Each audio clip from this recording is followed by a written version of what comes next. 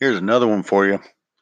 I look up online and find these people that I know that are supposed to be dead, and I find that they're living in the same city as me on Spokio. I'm like, what? This doesn't make any sense because I had doubts about some of these people's deaths.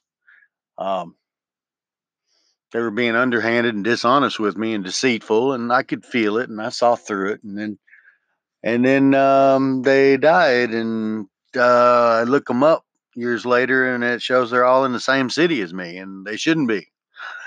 Isn't that weird? I think it's weird. Um, yeah, I think it's pretty weird. Don't you think it's weird when you're talking to somebody on Messenger and tell them that someone's impersonating your grandmother, that the person impersonating your grandmother comes up and talks to you, and then you go to tell the person that you're talking to, and they've logged out of their Messenger while this person's talking to you? Doesn't that make you think that's the person that is pretending to be your dead grandmother? The person who just logged out and then logged back in after fake grandmother talks to you? Yeah, that's kind of weird, huh? Yeah, but I'm crazy, I guess. Yeah. Yeah.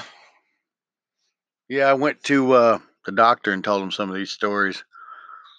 Just got pockets full of stories to tell you. But went to the doctor and told them, and they called me psychotic. They said I was hallucinating. Can you believe that? They said I was hallucinating. Yeah, that's crazy. Anyway, yeah, I don't hallucinate. I'm not paranoid schizophrenic, not paranoid, not scared, none of that.